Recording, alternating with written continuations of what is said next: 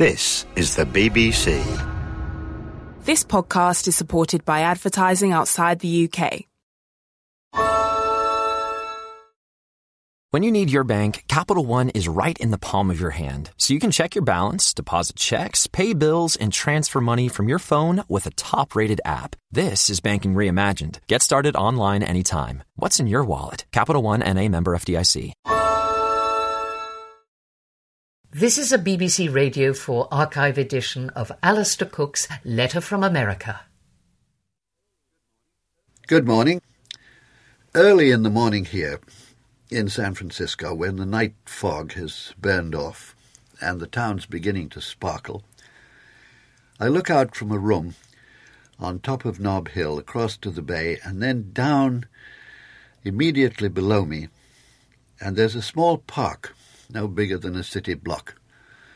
At that time, before the town has really started to stir, there are no youngsters lying on their backs picking up a touch of skin cancer, and no loungers, but there are always, dotted here and there on the small lawns, old and middle-aged Chinese, doing what at first you'd take to be some grave ritual dance. They're doing their morning exercises. They swivel with infinite slowness on one leg, and their arms weave up and round, and with a controlled slowness that must be murder on the calves and thighs, they move on to the other foot, placing it finally on the ground with a gentle motion that wouldn't hurt an ant. Sometimes there's a teacher there, and 4 or 5 men and women gravely mimic his gradual movements. Slow motion is the word that distinguishes these people from any other exercises.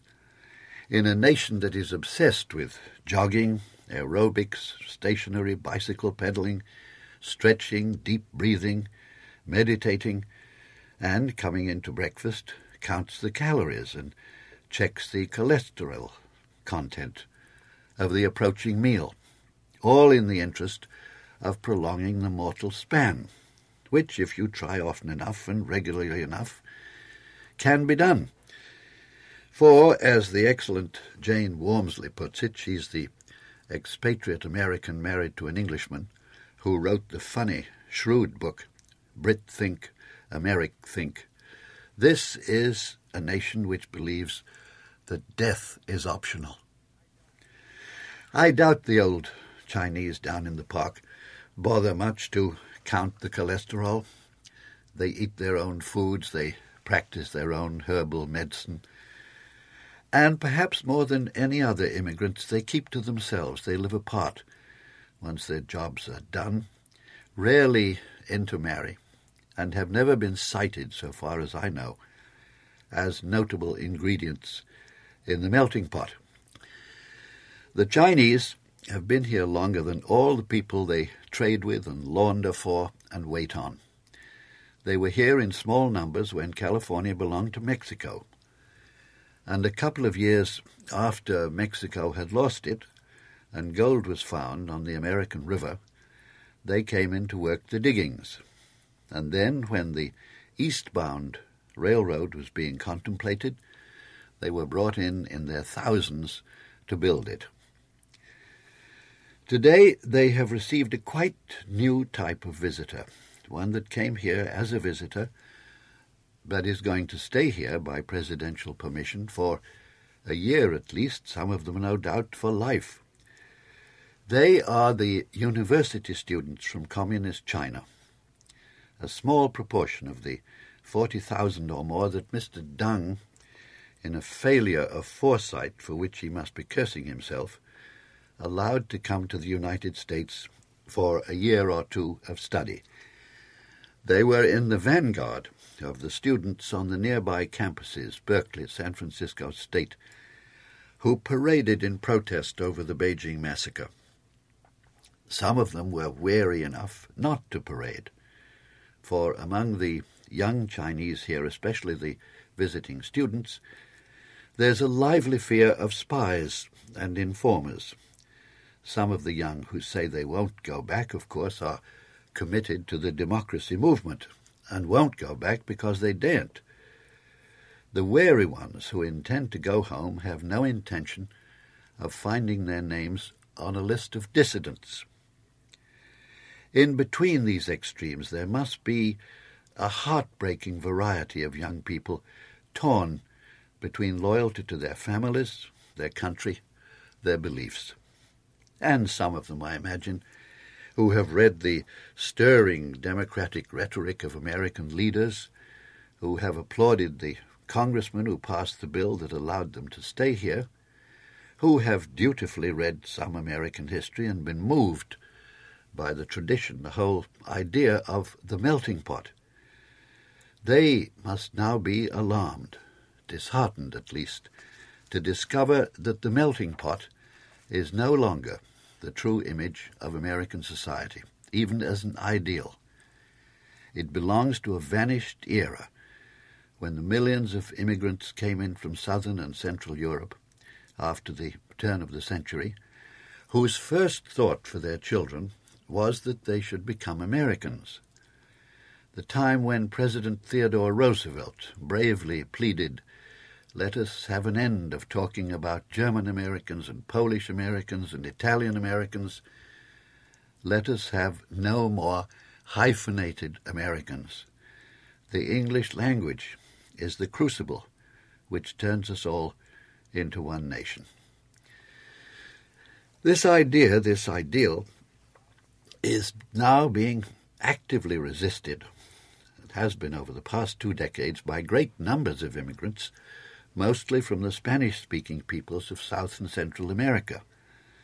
Here in California, the great immigrant flood, which is larger far than the European tidal wave that fell on the East Coast, has poured in from 2 directions, from the south, from Central America, but more and more from the Pacific, from Vietnam and Cambodia and Taiwan and Hong Kong and the Philippines, and now, and never expected, a trickle from mainland China.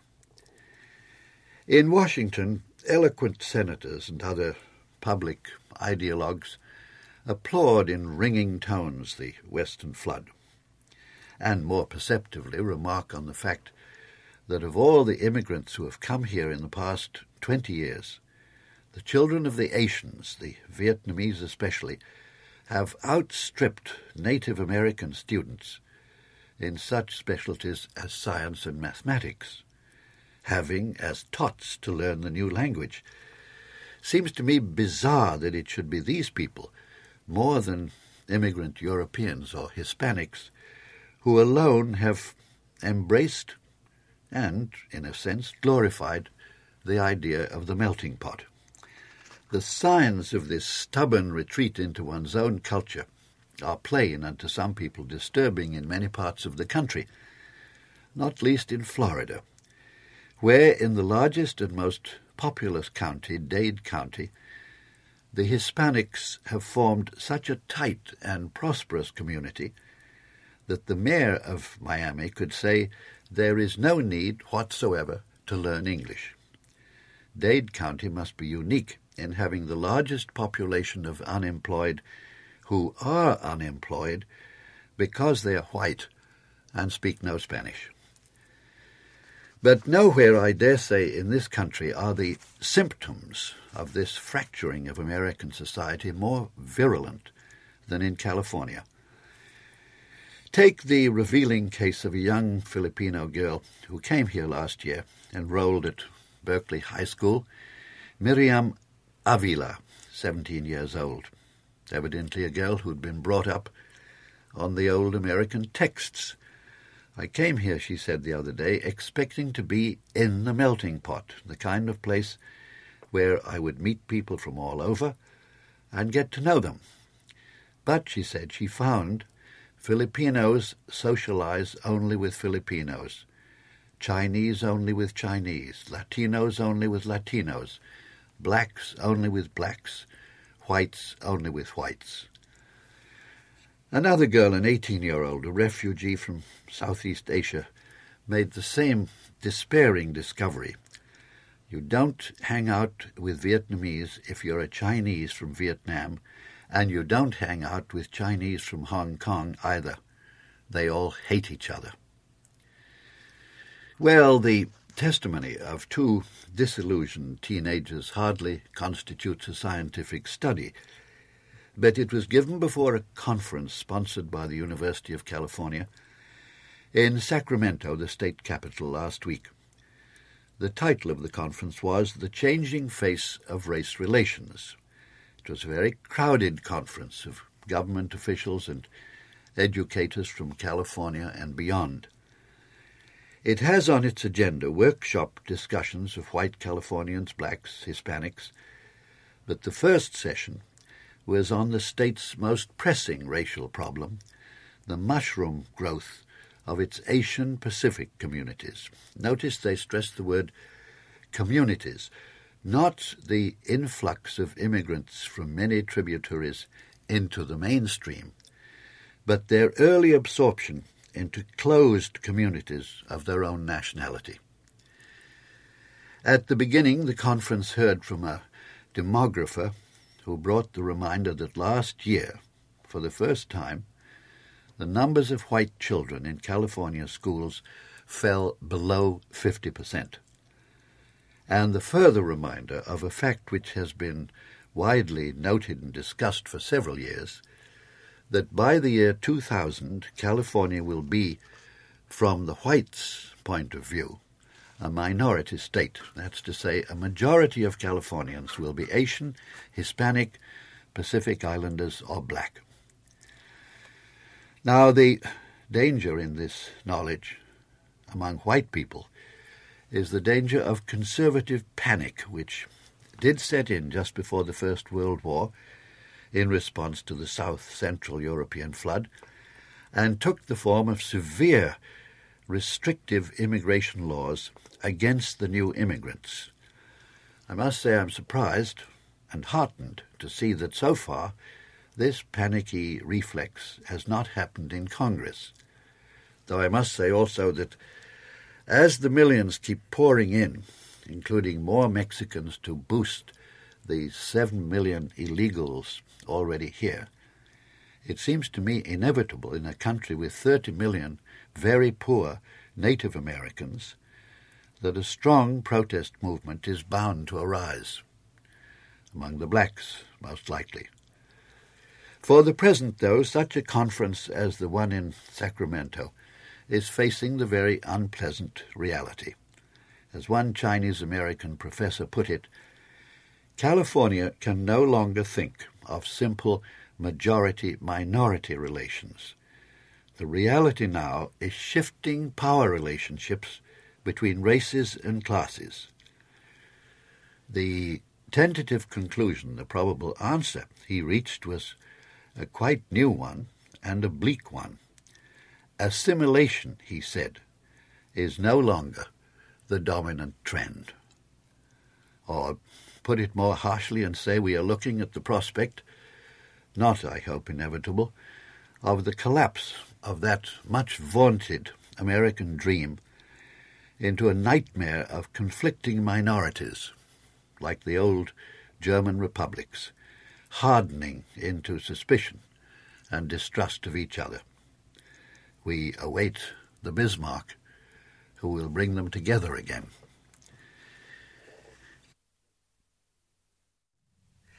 That was Letter from America with Alistair Cook. You can find more Letters from America and thousands of other programmes for curious minds on the Radio 4 website.